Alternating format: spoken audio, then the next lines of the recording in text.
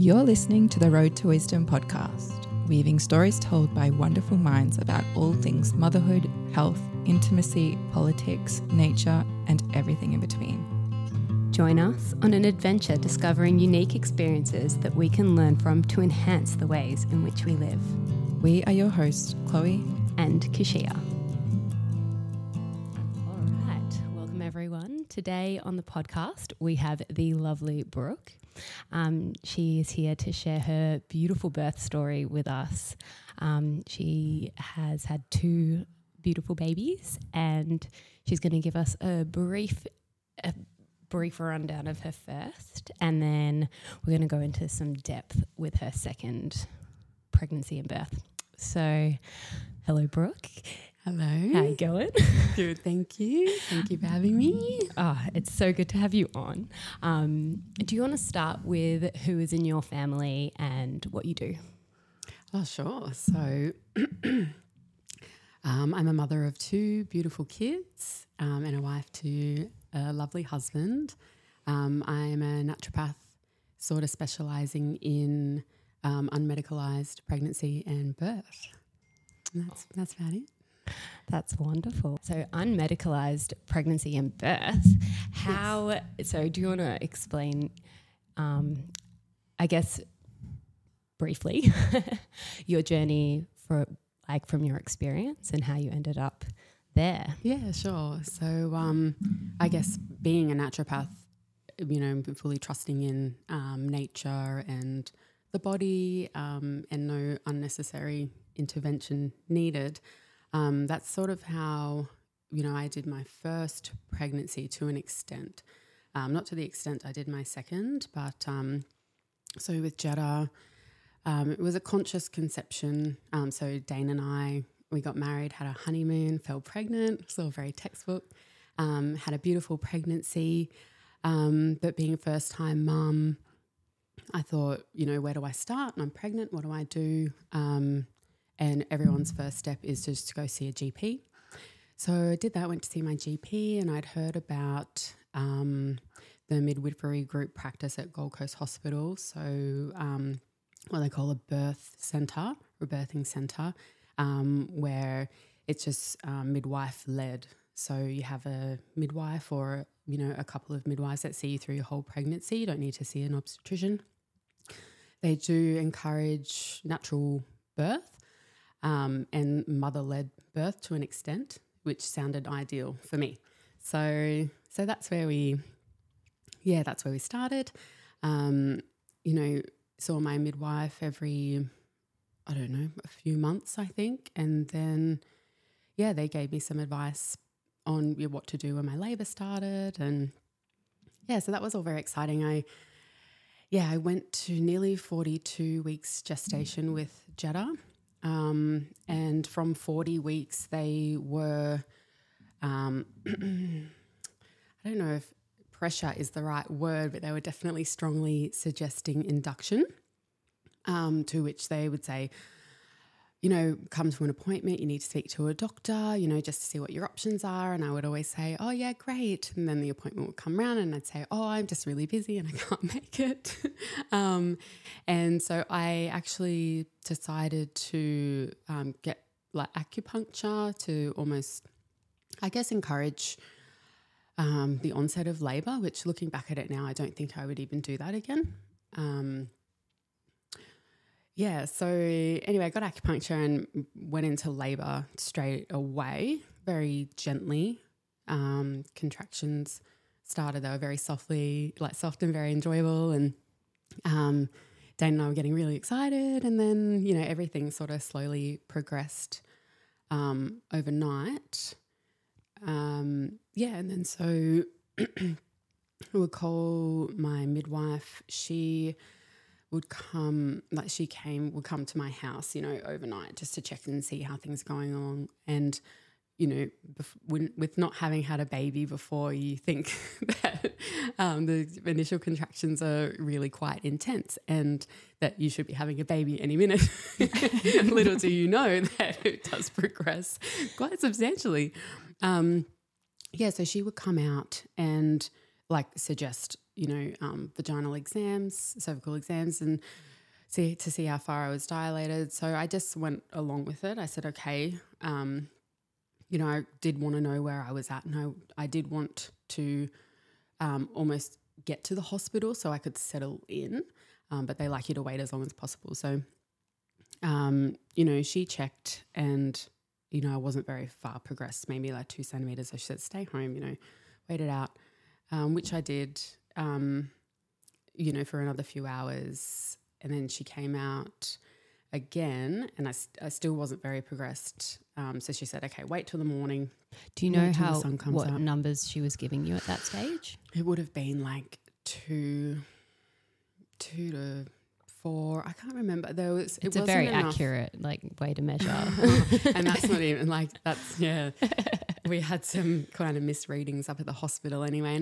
And looking back at that now, that was another reason that I didn't want to go through that again. Like, it was irrelevant, and all it did was mess with my head, So, she just said, wait till morning. But one of the things that she did, and I know it's very similar to do like an exam where they're checking how dilated you are, and also a stretch and sweep to sort of move labour along. But pretty sure she did a stretch and sweep while she was in there without my consent. And what that did, which a lot of women, I didn't know this could even happen, but just separating those membranes created my body was just kept trying to heal them, and I kept creating this, and it sounds disgusting, but like bloody mucus. So it was like I kind of had my period the whole rest of the time I was in.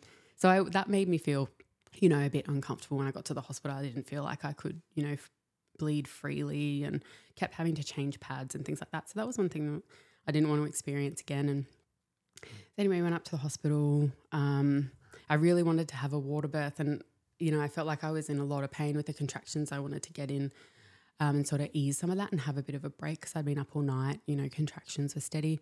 They wouldn't let me get in the pool. And they said I had to wait till I was, more dilated. So I went, as far as I could. And then I was really exhausted. And Keillah, you were there. Keillah was my birth photographer. And it was lovely having her there. She was a real advocate for me. As I said, I remember crying and saying, I just want to get in the pool. I just want to get in the water. And he said, just do it. Tell them to fill the bath now and get in. And so that's what I did. Yeah, so I got a little bit of a break. But, it was all this negotiation, and, they would, pop the Doppler onto my stomach every 15 minutes to check the baby's heart rate. So that just disturbed me. Yeah, I was having to, almost argue for what I wanted really strongly. There was almost an element in the room, sorry to interject, cut you off, but it did feel like there was an element in the room of first-time mum, she doesn't know what she's doing. Yeah. Yeah, and so there's that follows you along, and it was frustrating to watch from an outside perspective, but I can only imagine what it was like when you're feeling it. Yeah. We know better than you in this moment, and you kind of believe that, not having any experience in the area. I think that's just because, for a midwife, they've seen a million births and they've seen everything. So they think that they know how you're going to birth because analytically or statistically, they think here's a chance for something bad to happen. Yeah. Whereas it's like they're also told over and over again that now you're a professional in birth. The woman birthing isn't a professional, but you're the professional in birth, right? So there's a little bit of that hierarchy. Control of the situation. Yeah. Not dissing on all midwives. I know a lot of you and you're very beautiful humans. Yeah, and they are, and they're lovely. And they're doing the best, what they think is best to sort of support you. But it's just the way that they're educated and the facility that they work in. They're bound by a lot of rules and a lot of procedures, and if they don't follow those procedures and something happens, it's their fault, So that's what they think. So I do empathise with them, and I'm sort of glad I had that experience because it sort of pushed me into really thinking about what I wanted for birth, and going down a different avenue next time. Just really quickly, before we go down a different path, do you want to finish up? So you were in the bath and So and then and it was great. I got the break that I needed, but contractions and things did slow down. But I really got that. I remember being in there and just being able to laugh and just feeling good, and the pain subsided for quite a while. I got the break that I needed, and so I hopped out because I was in there for 2 hours, and again, that's another rule. That's all they allow. So I hopped out and just continued to labour around the room. And, by this stage, it had been going on for so long that they got some doctors involved, and, they gave me options. They said, okay, so you can go home if you want and labour at home. So I was half an hour away from home, and, I'd been at the hospital for so long. It was like, oh no, they're like, we can induce you, further induce you. We can give you some Pitocin, or I can't remember what the next option was. But anyway, we just said, Dane and I just said, everyone out of the room, we need some time to talk. And so anyway, we discussed that we weren't going to take any of those options. And then Dane left the room to talk to the midwife. And once I was all alone, that was it. I just, contractions started, and, I started, kind of roaring with them, and Dane and the midwife were outside the doors going, is that Brooke? Is that I think, things are happening. So that was it. When I was undisturbed, I was that speaks ready volumes, to let go. Doesn't it? I think there was a moment there where, because I was part of that conversation, and I think it was the third time that I'd come to the hospital to photograph you. Yep. And I had little Rue on me, and we knew that I wouldn't be able to stay much longer. Yeah. And the midwife had taken Dane out, and I'm like, oh, I think I need to hear this conversation, because I was trying to keep Rue asleep. Yeah. And she was like, look, she's only 4 centimeters. We need to start talking about this. And, she looked at me and she's like, it's not going to happen for a while. And I was like, oh. And I think we'd had the discussion already that if that was the case, because Rue was only, I think, 6 or 7 weeks old or something like that, I'd have to go home. Yeah. And so I left, and I think about 40 minutes later, she had your baby. Yeah. Well, no, it was, I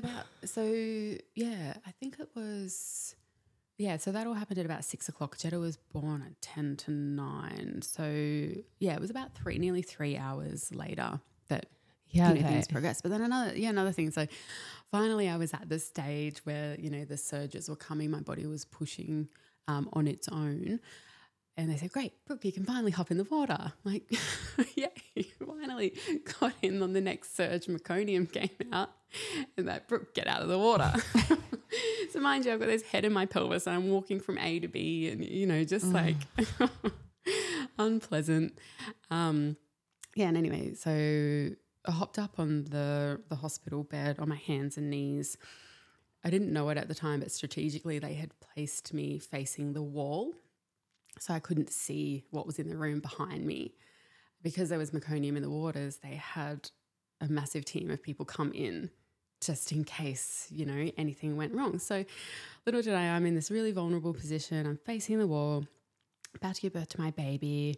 There's 10 strangers in the room. And then everything went fine, Cheddar was birthed beautifully, really slowly, as is her personality. There was no issues with, aspirated meconium or, anything like that. So, that was that. But another, thing that I didn't want to experience again was being in a vulnerable position like that. And, a lot of people just observing me, it's really an uneasy feeling. So, and to finish it off, after I'd birthed Jetta's placenta on the toilet, I'd actually hemorrhaged. So, lost a lot of blood. As I went to stand up after birthing the placenta, I remember saying to the midwife, my arms just feel really heavy. And she just looked at me and said, Brooke, pass me your baby. So I did, and then I fainted. It must have only been a few minutes, but that was another, sort of what they, deemed an emergency. So it was all hands on deck again. And, you know, Bubs wasn't in my arms, which, you know, I didn't like. She was with Dad. So that was, I think I was like, don't let anyone touch her or take her away from you. So they just helped me back to the bed. And then, everyone sort of, you know, got together, you know, sort of cleaned up everything. And, you know, once all their tasks were done, they sort of left us in the room, Dane, myself and Jedi, and we all, you know, slept for a little while, and she was on my chest, and that was really beautiful. And yeah, I ended up staying overnight, so I just wanted to check my bloods, that they weren't too low, hemoglobin and things. So yeah, so that was that. An experience. Yeah. And I mean, yeah, all in all, you know, it wasn't awful. It was just not what I wanted for my birth experience. You know, we're women, we only give birth a certain number of times in our lives, and you want it to be how you want it to be, you know, not controlled by other people and not like what you want being compromised. And it's hard because like all those midwives, they just see that and they don't probably understand that a lot of the things that go wrong are attributed to the fact that there is so much going on in that space. And so, you know, they're not always advocating for birthing at home or unassisted or just you do your baby's going to do the thing that it needs to do, and you will too. Yeah. So it's hard, hey? Yeah, it is. You see so many pathologized births because you're in that space. You're in the environment. That's you're obviously what's going to happen. Yeah, you're not seeing natural births in a natural environment. Yeah. Well, I'm excited to hear about birth number 2 then. Should we get into it? Yes, we'd love to hear it. Okay, so. For the record, I was also at this one almost.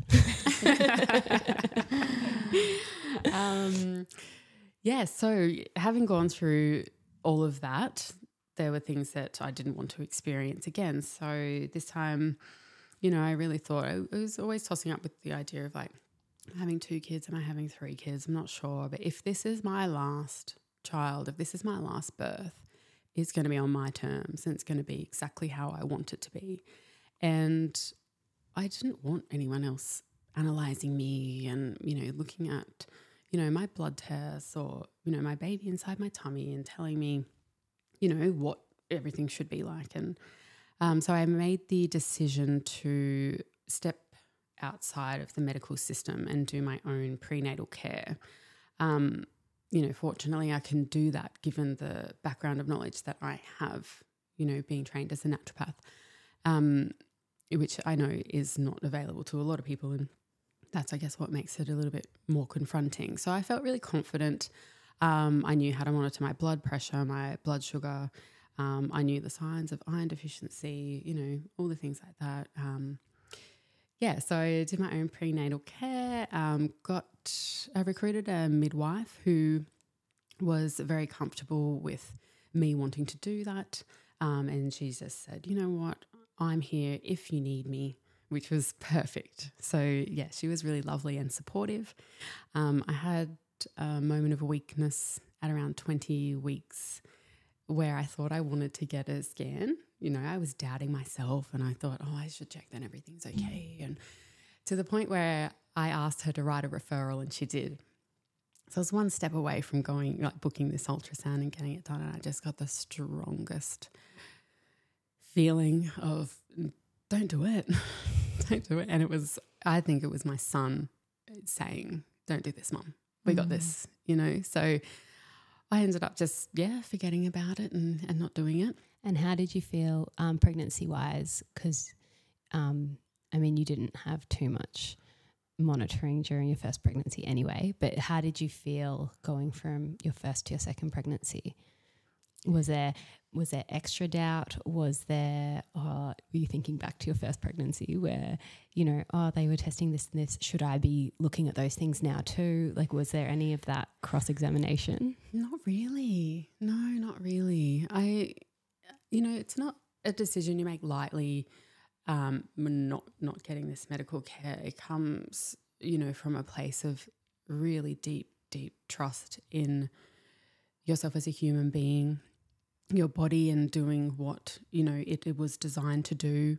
And then also a place of allowing you know, things that aren't ideal, you know, allowing for, you know, baby not growing properly and, you know, potentially losing baby in the womb, or, you know, being born with abnormalities or heart conditions, or, you know, there are things that do happen, of course, but, you know, you have to be okay with these things happening in order to make a decision like this. So, you know, I thought about it a lot, and I was okay with whatever, you know, if anything was going to be picked up in a scan, what would I have done anyway? You know, me personally, it's not everyone's decision, but I wouldn't have given up my baby.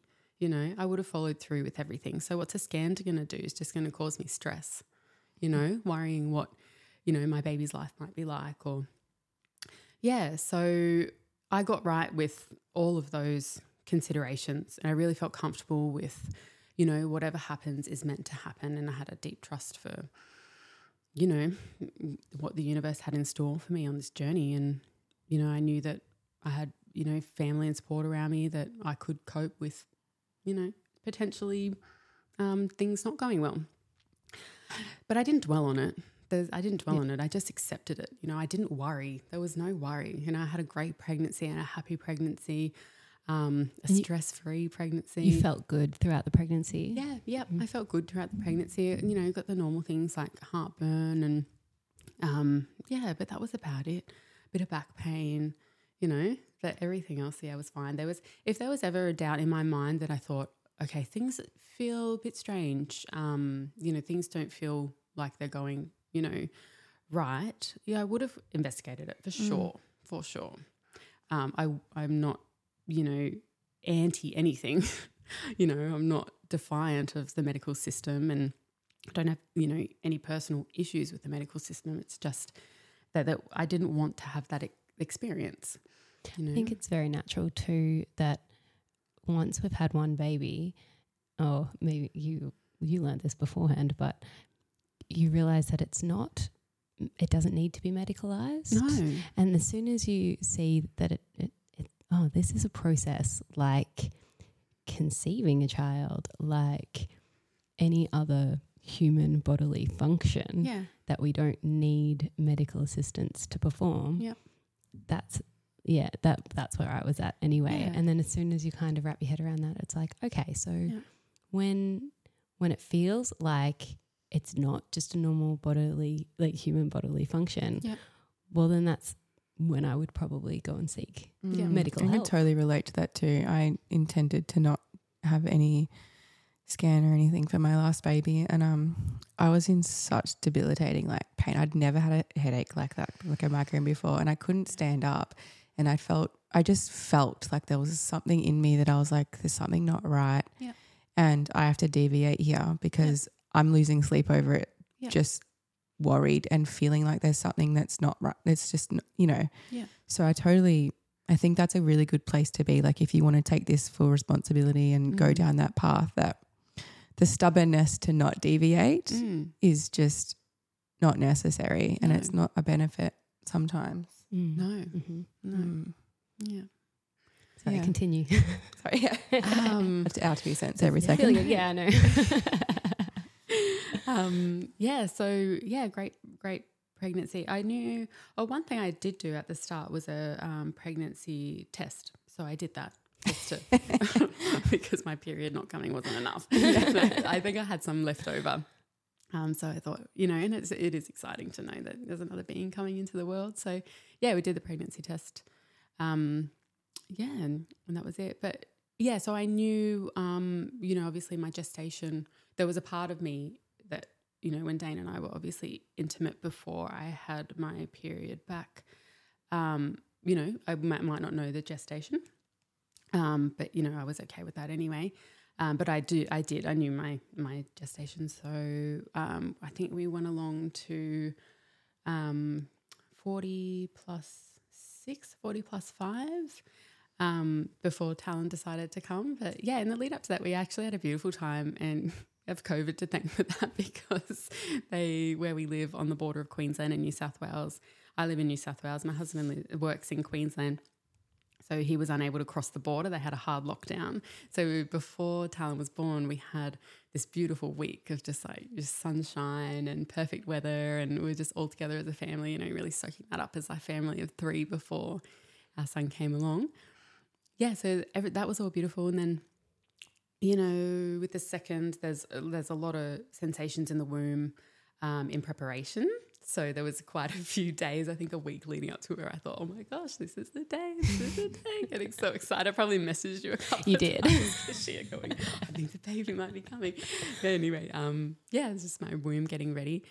And then, on the night or very early morning before Talon came, lost my mucus plug. So then I was like, okay, you know, things are happening, like this is exciting. And got up at 3 o'clock in the morning, and Dane woke up too. So we had that, you know, little giggle and excitement together, and we lit some candles. We put on my, you know, my labour soundtrack, and just sort of walked around the house. But it was just such a beautiful time. Like, honestly, I felt like I was just floating. Like I honestly felt like I was just floating around the house in this like dim light with these drums beating in the background, and you know, everything that I wanted. Like I wasn't under fluoro. It's like I didn't have a Doppler stuck in my tummy. You know, I wasn't monitored.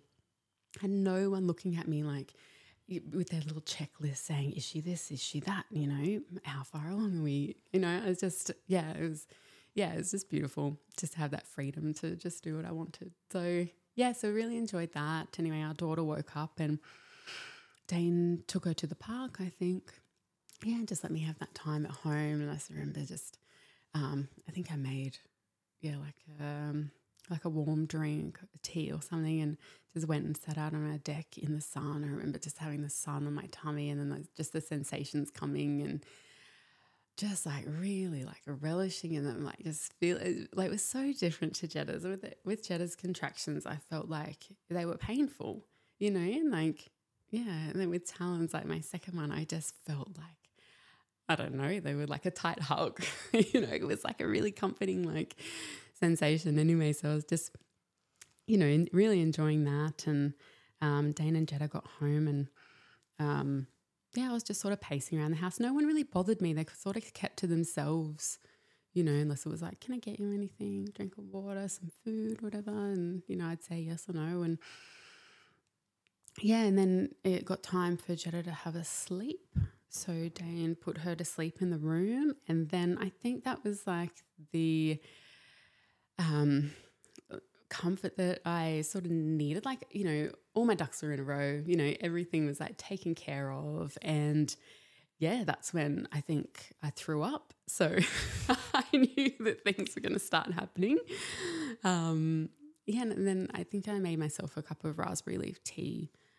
And then, so then sensations started coming a bit more intensely. I remember sort of walking in circles around the table, and then I'd have a sensation and I'd brace myself on the table. And then instead of like bracing myself for the pain, I went with a contraction more so, and like almost like let down my pelvic floor. And I felt like that was like, you know, I was listening to my intuition, you know, like, and I felt like that was the thing that with Jetta's birth and why it took so long is like, you know, I told myself like, you know, be strong, like bear this pain, like be. And so when a contraction would come, I'd just like be strong, you know, like whereas this one I'd be soft, you know. So that was like a big difference in their births. So and obviously things progressed, and I got my first like pushing sensation where my body was, you know, taking over. My uterus was taking over, and there was like a bear down sensation. I think that's when I told Dane to message you, because it was probably a bit too late. So I had that, made my way to the bathroom where we had everything set up. And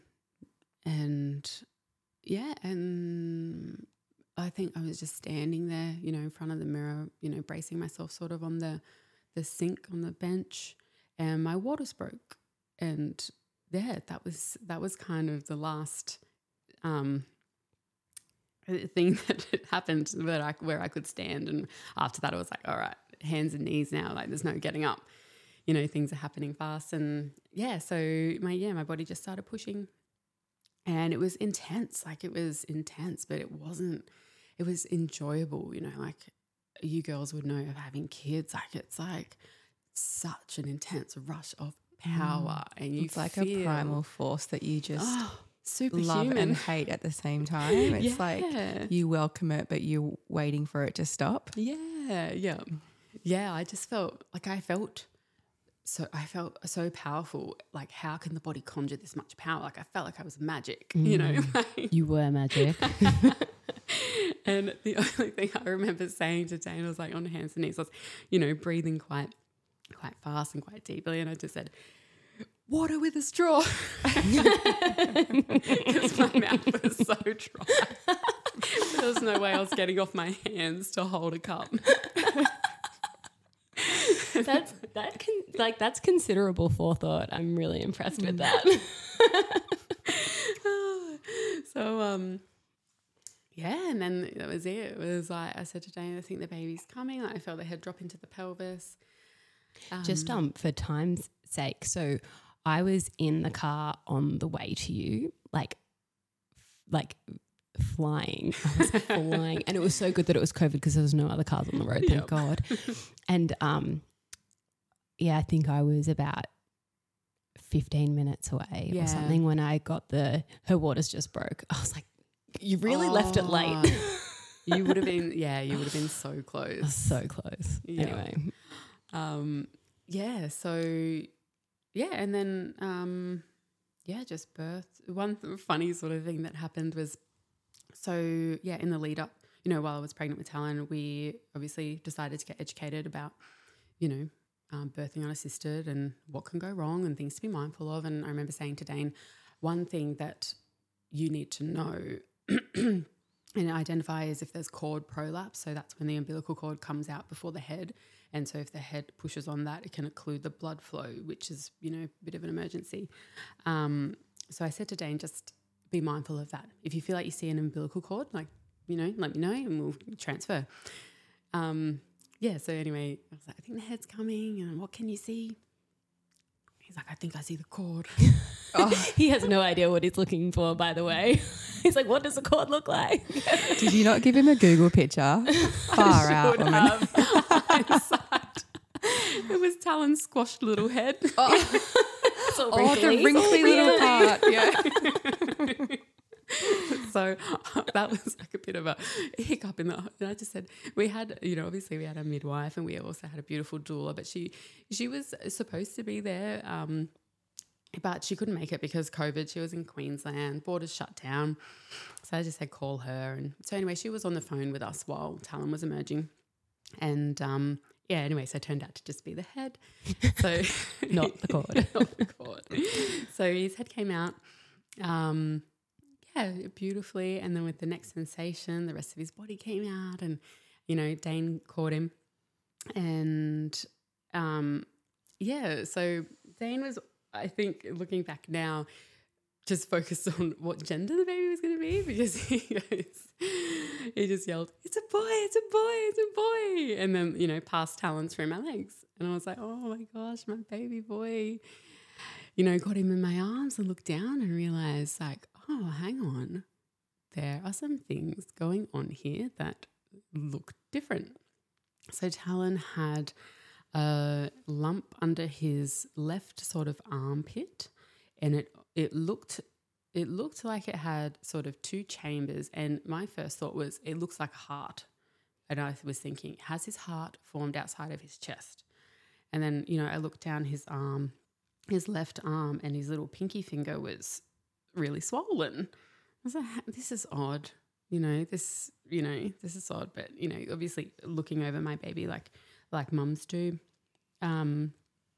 And just seeing like he was crying, he was breathing, he was, beautiful and pink, covered in vernix. And so I said to Dane, Dane didn't notice any of this. This is why I was thinking he's just focused on tipping the boy. And then Dane sort of joined me, in observing. And I think our doula was still on the phone. She said, send me a picture. So we took a photo of Talon, sent it to her, and she goes, yeah, I think, guys, it's time to get some assistance. And we agreed.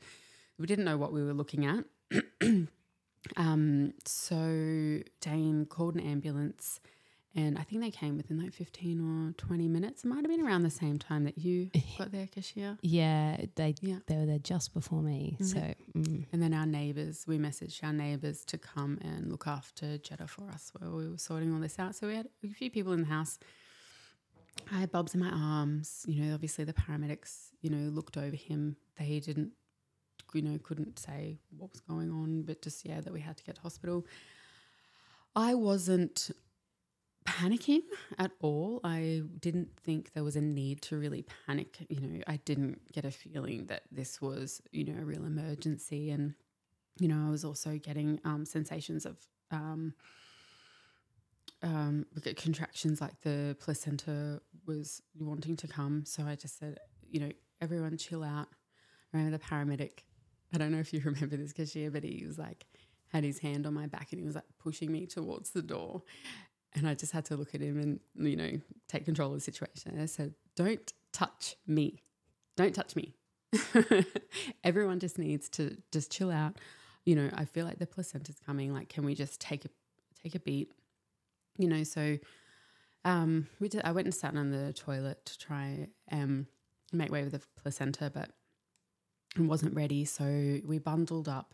So here's me, starkers, baby in my arms, umbilical cord. I just remember the umbilical cord being so long that it was like, just like between my legs, like hitting my knees, and I got my baby on my chest, and I'm thinking, wow, that's a long cord. go me. And anyway, so was it still attached, or had you guys? Yeah, still attached. Yeah, still attached. Wow, that's long. Yeah, still attached. Thankfully. Yeah. So, you know, I was starkers. They just wrapped me up in some blankets. It was, you know, 2:00 in the day, I think. So I'm like, you know, ambulance out front of my house and bundled into the back of it with Talon. Yeah, so just held him in my arms. He nursed, you know, he latched straight away as soon as he was born.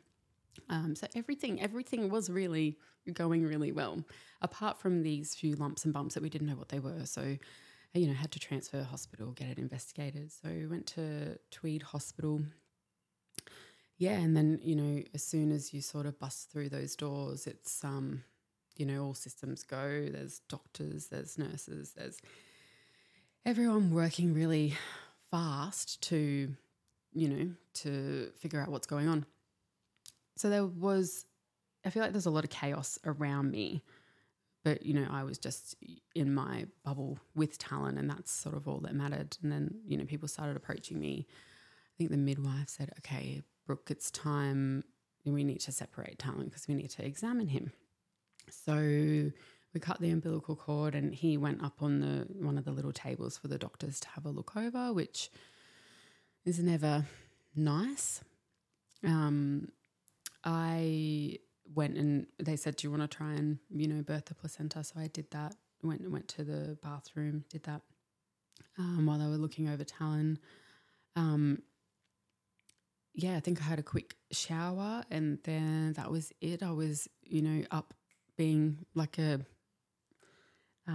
natural health professional myself. So just thinking, you know, what needs to happen next, like very methodical, like very, like switched on and attentive. So, you know, the doctors were straight away, you know, we should do antibiotics because there was meconium in the waters. You know, you can't breastfeed him. We don't know if that's his stomach, you know, things like this. So things that, you know, I had to process and make decisions on. So I let the doctor know that Talon had already nursed, and that I was declining antibiotics. So I just said, you know, thank you for your concern, but can we just wait and we'll monitor for signs of infection? And if he presents with fever or anything that suggests that there might be an infection, that we can proceed with antibiotics then. So they didn't like that, but they said okay, because that's all they can say. So yeah, and then there were things like vitamin K injections. No, decline, you know, there's no need at this stage, that I'm not concerned. He hasn't sustained any trauma. There's going to be no issues with bleeding. So there was that. So just faced with, a lot of decisions. Vaccination, hepatitis C shots, no, declined. Thank you again for your concern, but I'm going to decline that one. Yeah, so that was that. They popped a tube down Talon's throat just to verify that his stomach was in the right place, and everything, was good. So I finally got to hold my baby, and and then it was just they weren't really equipped to diagnose, do further investigations and diagnose Talon's condition at Tweed Hospital. So we had to transfer up to Queensland Children's Hospital in Brisbane. Can I ask a question? Yeah. Did they confirm that it wasn't his heart or anything that any major organs that had grown out of his body quite quickly? Or I don't know if they could confirm major organs. They could confirm the heart because I guess with a stethoscope, they could listen and see that it was in the right place in the chest. But in terms of, any other major organs, just MRI. Yeah. So that they don't have those facilities at Tweed. So we went up to Brisbane. I spent 10 nights up there, which was a journey of its own, and me just going into battle for my child, defending him and making sure that he wasn't getting anything unnecessarily that was going to perhaps lead to more health complications down the track. So, what was why did they think that it was, why did you have to stay for 10 days? How were you in NICU? Were they treating this as a potential big threat? Yeah. And it took 10 days for them. Yeah. So I think it's maybe the scheduling of the MRI that probably led to that. How long, because we weren't really an emergency case, we would be scheduled for an MRI, but something more important would come up. So we just kept getting pushed back. He was in the neonatal intensive care unit, which I'd heard about, but I'd never experienced this. And so I was really shocked that they encourage mothers to leave that place. I could not fathom for the life of me what benefit that would have for, I know when there's an emergency, people need to move fast, and if there's, other people in the way, that was the only thing I could think of. But I was not going anywhere. I was staying with my baby. And they make it really uncomfortable for mums to stay. There's nowhere to rest. You just have these little chairs. And once they knew that I wasn't going anywhere, a really lovely nurse got me a recliner chair from somewhere. I don't know where she pulled it from, but she got it for me. And I, just sat there with Talon and held him, Can we, could you share with our audience how big Talon was? Oh, yeah.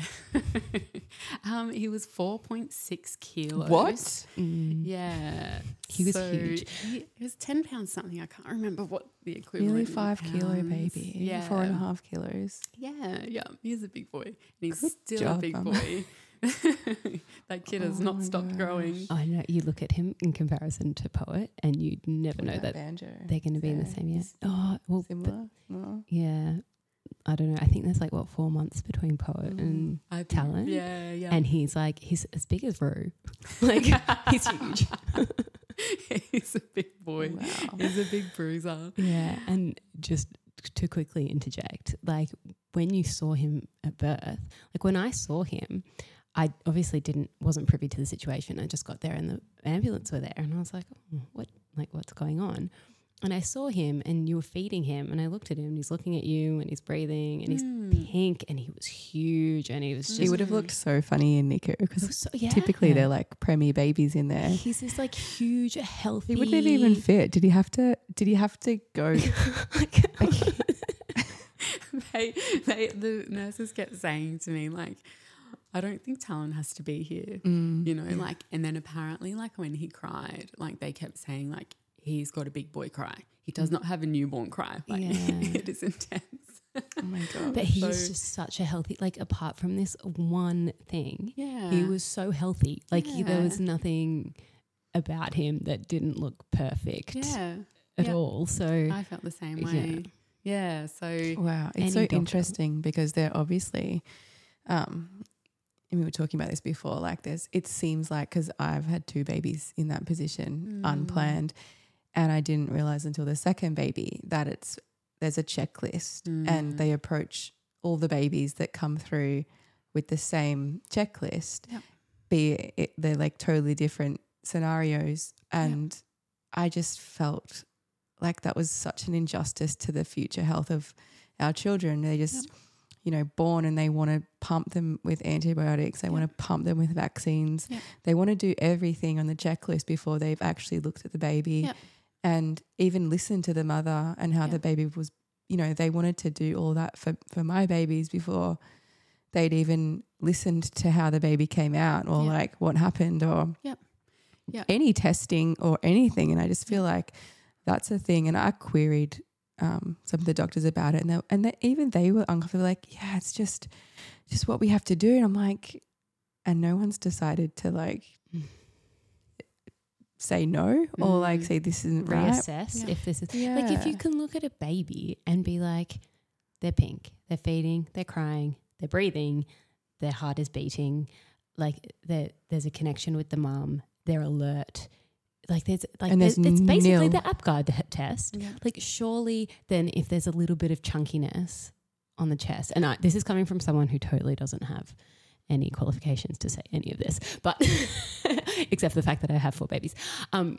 But like in the case of Talon, and then when I saw Banjo, because Banjo was a big chunker too, like that's like surely as a professional you can look at that child and be like, I've seen a sick baby and I've seen a healthy baby. And that child doesn't fall into the sick. They always category. Say, and so all of my experience were almost like a script. Like they say the same thing, and I'm like, this is really familiar, but they're different situations here. And the thing that they always go with is your baby probably has sepsis, and if you don't do this right now, your baby's going to die. We know, we see it all the time. Like this happens. It's, you know, like it's as if every baby that comes in other than yours has died on the bed of sepsis. And I'm not being you know, I'm not saying that it doesn't happen, and I'm not saying that I'm right. I'm just saying that it seems like there's a checklist but no consideration to what's actually happening in front of them, and that comes at a cost to the baby's health and kind of sets them up for a bit of trouble later on. And yeah, it'd be nice if we could all realise how common that is and kind of have the power within us to say next time, well, actually, no. Yeah. Can we not? Yeah. You know? It's just a protocol that they're going through to cover their asses, essentially. You know, like they are trying to treat things before they occur, whether or not they're going to occur, just so they don't occur. You know what I mean? Like they'll be like, let's just give antibiotics because, you know, in a couple of days' time, if this baby comes down with an infection and then my boss reviews what I did and I didn't give the antibiotics, you know, my job's on the line. So everyone's just, I think, trying to protect themselves. I mean, there are some that are trying to be heroes, don't get me wrong. There's some very like, you know, arrogant and opinionated medical professionals that will treat you like you don't know what you're talking about and you're being negligent. But if you prepare yourself with the information prior to, you know, if you prepare for worst case scenario and you do have to, you know, go up to the hospital and have these conversations, then you know what to say, because ultimately they're going to do everything that they can on this checklist if you okay it. So the more information you have beforehand, you know, the better. So you can negotiate and, you know, for instance, they wanted to give Talon the vitamin K injection. So initially I said no at Tweed. Then when we got up to Brisbane again, they told me that his clotting factors were a little bit abnormal. So they said, we need to give him the injection. I said, well, can we opt for oral drops? You know, because I know that vitamin K is synthesized within the digestive system and, you know, that's another more natural way for that to happen. And they didn't like it. I remember the lady looking at me like I was such a negligent mother.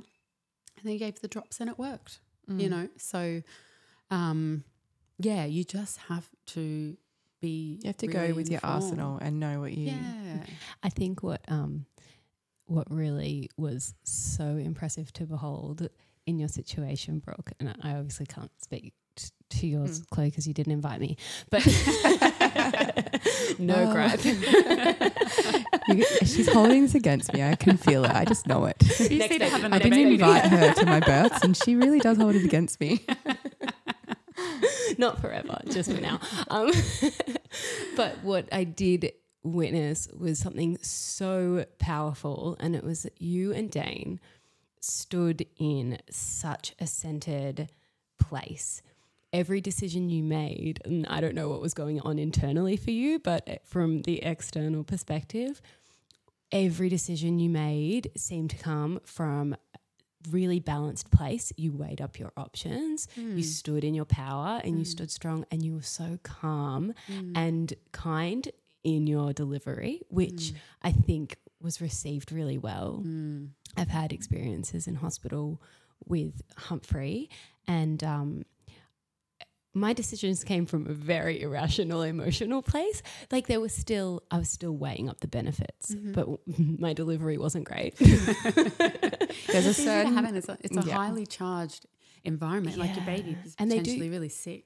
You know, like you as a mother, you're their primary carer. You're making these decisions, and if people aren't listening to you properly, it's frustrating. It is, but you didn't let that waver you. And when they use words like neglect, like you're neglecting, your baby's going to die, all of this stuff that is really emotionally charging. And I was in there.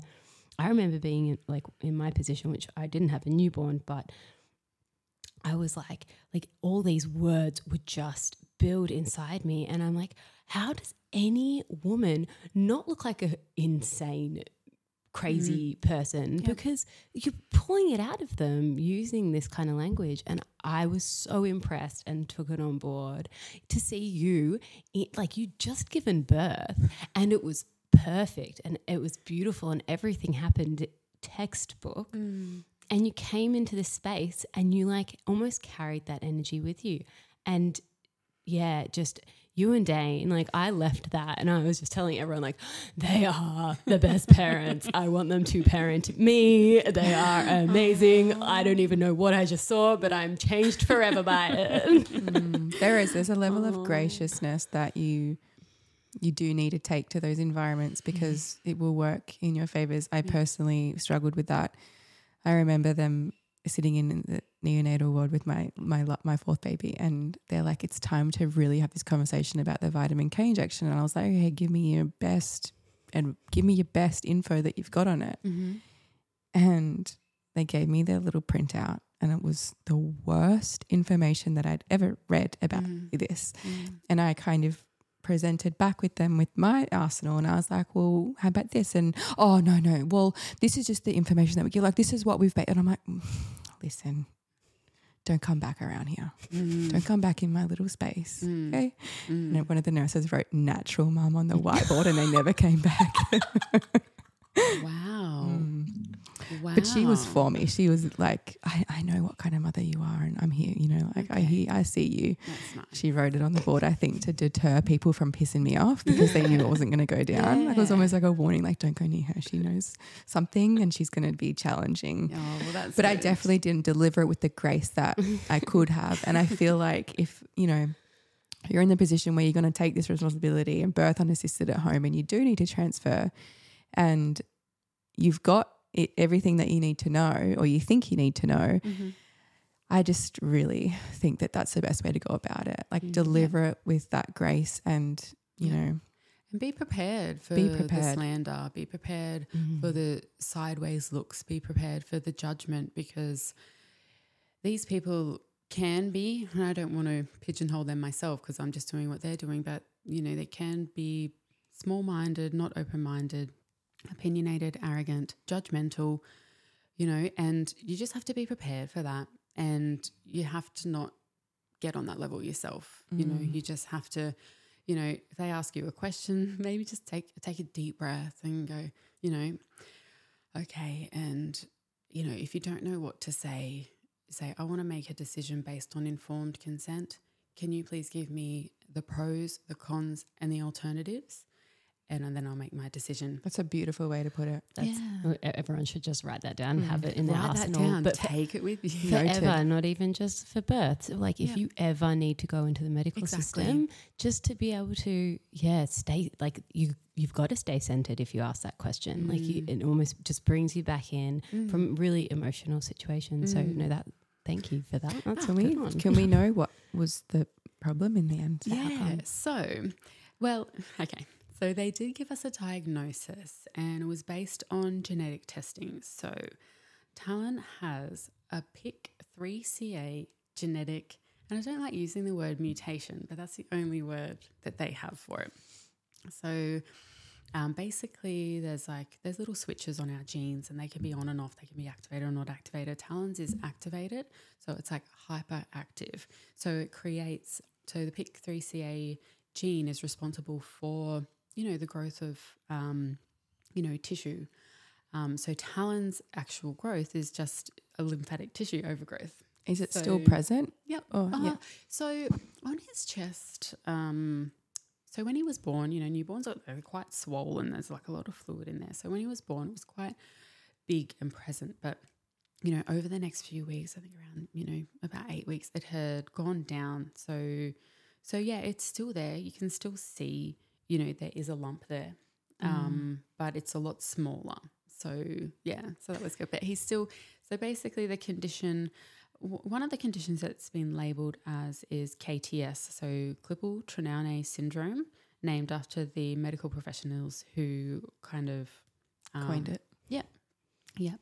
So it's basically, because it's a syndrome, every case presents differently, and there's just a collection of signs and symptoms basically, but it's just so it involves like blood vessels, lymphatic vessels, and capillaries, and there's just like a bit of an overgrowth, or they don't form the way they're supposed to, and they're like a bit not straight, they're sort of a bit sort of twisted and convoluted. Yeah, that might be the word. So Talon's, his official diagnosis was that, or I think it said on the actual medical report, possibility that this is likely what it is. Since then, we've spoken to his hematologist, and he said, I don't think Talon has that. I think he just has PIK3CA overgrowth syndrome. So it's one of those super rare things. Well, and that's a thing as well. And when something like this happens to your child, and especially someone, with my background, I was like, why did this happen? And you go through all the phases. What did I do wrong? Did I do something wrong in my prenatal care? Could I have done something differently? And that's all part of it. And I feel like just letting go of all that and then just surrendering to Well, it's interesting because you had that overwhelming sensation during your 20-week gestation where you were going to go and get that scan, and obviously had you have gotten that scan and they picked up that growth, your pregnancy, birth, and and beyond would have looked different. It would have looked a lot different because I'm guessing they would have wanted to get that baby out pretty quick. Yep. And have you spoken to anyone about what it would have looked like had you? I haven't. I want to. It wasn't a conversation that I really wanted to get into, at the hospital and, things like that, because it was hard enough saying, because every doctor asked me, was this picked up, prenatally in a scan? And to say I didn't have any scans, pretty much they pigeonholed me. So I live in Coogin, which is, half an hour away from Byron Bay, but they had me pinned as this hippie woman from Byron Bay, because everyone kept asking me, oh, so you're from Byron Bay? I'm like, no, I'm not. I'm from the Gold Coast more. Yeah. So, so even just having those conversations, I could feel myself getting pigeonholed. I could almost hear what they were thinking. So I didn't want to have those conversations. I'm like, so if I did get a scan and this was picked up, what would you suggest? But I can guarantee you I wouldn't have been able to carry him to term because, he was a big baby anyway, and they rarely let women birth big, 10-pound babies naturally these days. So, he was over 10 pound and he had a growth, you know, and then, yeah, if they saw that on the scan, they would have been throwing around words like tumor and, you know, and for me to have to deal with that from like halfway in my pregnancy, you know, like, is my baby going to survive? You know, like, oh, that would have been so traumatic. Imagine that would have been really, really hard to, yeah. So, and I'm like, so I just want to be didn't. super extreme here. Like if there are also people that wouldn't have been, that potentially might not have even, you know, like felt comfortable going ahead with their pregnancy. I know this is sound extreme, but like, because it's all just a guess and they're like, well, your baby, don't know. your baby probably can't survive. You know, those kind of things. Yeah. It looks like it's on the heart. The heart looks like they're probably not going to. Exactly. And Talon is thriving. Like nothing holds that kid back. Like he is so full of life and just so much fun and just growing beautifully. And yeah, so I mean, apart from like aesthetics of, you know, he's still got his like his swollen pinky, he's still got his little lump on his chest, but like he is just a normal, healthy kid. And he's super gentle too. Like he's just a big gentle giant. He is. I love him. Yeah, he's gorgeous. So yeah, I think that I made the right decision by listening really strongly to my intuition and giving him the best start in life. You know, like they probably would have advised a cesarean, you know, which means he wouldn't have been inoculated with the microflora. You know, he would have had, you know, he would have been immune compromised, like digestive system would have been compromised. Yeah, it would have looked very differently if I had entered the medical system and trusted their advice, I think. Yeah. Or been coerced into. Yeah. Because, there would have been a lot of fear-based mongering, I think. I remember just speaking of that just triggered a memory from Jetta's birth of after I had my hemorrhage. The doctor came down and said they wanted to give me Pitocin, you know, to clamp down the uterus and stop the bleeding. I said, can someone just cut off a piece of my placenta so I can put it in my cheek? That would have been like, oh dear, this barren baby's back. Seriously. And no one was really listening to me and I pretty much had to yell it out. It was like, my placenta's right there, I can see it. Like, can someone just break a piece off? You just rip it with your teeth. Anyway, she did pressure me into getting the Pitocin injection because she said, and these were her words, if you want to be a good mother to your baby, you will get this. Oh my God. And I was like, does she really think I'm going to lose that much blood that I might die? You know, like it was scary. Or be a bad mother. Like, or worse, be a bad mother. Yeah, exactly. That's really sad. I actually feel really sad to hear that. Yeah, and then so I was pressured into getting that, and after that, there was a jumble up of natural hormonal processes that a mother goes through, because looking back on it now and having had everything progress naturally in the natural cascade, there was a disconnect between the bonding of Jetta and I. Like, don't get me wrong, I loved this baby. I loved her. I loved having this baby, but there was definitely this gap in like the bonding, you know, like, and it was because of that artificial Pitocin, and my body had to process that. It messed up the natural flow, like the natural cascade, and so it's. I think that's a really important point, because the natural cascade doesn't stop when the baby comes out. No. Like it's continuing on for you know, weeks, months, years. Connection between women who have had, you know, either induction or, you know, postpartum hemorrhage and Pitocin to stop the bleeding with postnatal depression. You know, there's like this, like obviously postnatal depression, there's a component where I don't feel connected to my baby, you know, and if women just realize like maybe it's because your body's still trying to process interfered with. Yeah, exactly. So yes. So outside of the medical system, absolutely beautiful. There came a point where I did need to rely on the medical system, and I was so thankful that the facilities were there to give us the answers that we needed. Everyone did treat me with respect. No one disrespected me at Talon's birth, which was great. I could see the looks on their faces, but no one actually, said anything. So, that was great. So, I mean, like I said, I'm not anti these institutions. Like I just don't think that birth needs to be in it when everything, there are, medical emergencies and emergencies in birth. Yes, hospital might be the place where you need to go to get the help that you need, but general physiological birth, for me, birth, does it need to be there? Yeah. I say to people, would you take your dog to the vet to have her pups? We don't need to go. No, you just do it. Yeah. You set them up a nice little cozy, quiet area in the back of the house and you let them do their thing. Yeah. So, yeah. So I'm thankful that it was there. But, I'm grateful for the experience that I got to have being outside of it.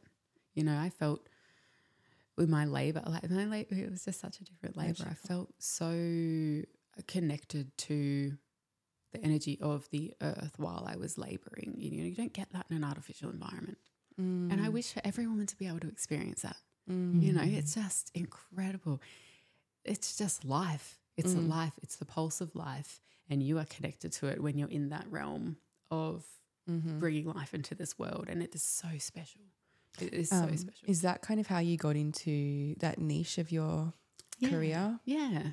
So stepping outside of the medical system, you don't have to be on your own. There are other people that support that. And if you have, not everyone knows how to take their blood pressure. Not everyone knows how to check their blood sugar. If these are things that, you might want to check out without having someone go, oh, well, you should also be getting this and you should also be getting that. And, you're not doing all the right things.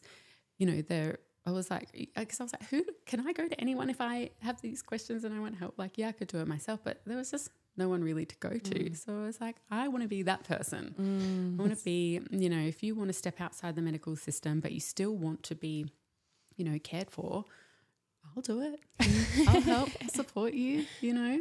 So just so beautiful. And that, there's more and more women going down that path, because we are in a season or a time of reconnecting to that and just trusting ourselves. Yeah. And it's really nice to see that there are people stepping into the role of, those wise women care roles, because, like as much as I think birthing in your home is a really beautiful thing, but I also think that being nurtured and having wise women around is just as incredibly important.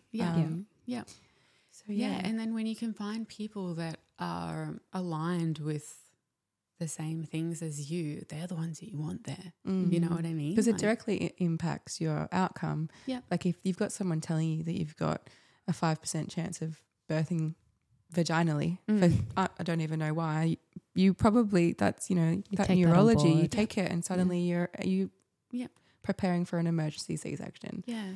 So I think that's really important too. Yeah. Well, thank you, Brooke, so much for coming in and sharing that story with us. These stories are so valuable. So valuable, and we need to hear all of them, I think. And all the different outcomes and things that can happen. And this information is going to be so valuable to so many people. So thank you so much for that. Thank you so much for having me and, listening to me and, seeing the value in sharing these stories together. Yeah. And also just well done for being a general goddess. It's Speak for yourself, lady. I wish I was composed as you. You definitely have an energy about you that's like, come to me. Just like you just hold it. Like there's no guys. like wavering. You're a force to be reckoned with, my love. My head is about to swell out of these headphones. We'll end it there then. See you guys. Thanks for tuning in to the Road to Wisdom podcast. To join the journey, you can follow us on Instagram at theroadtowisdom.podcast and at www.theroadtowisdompodcast.com. Don't forget to subscribe and leave a review. We look forward to seeing you next week with more juicy content.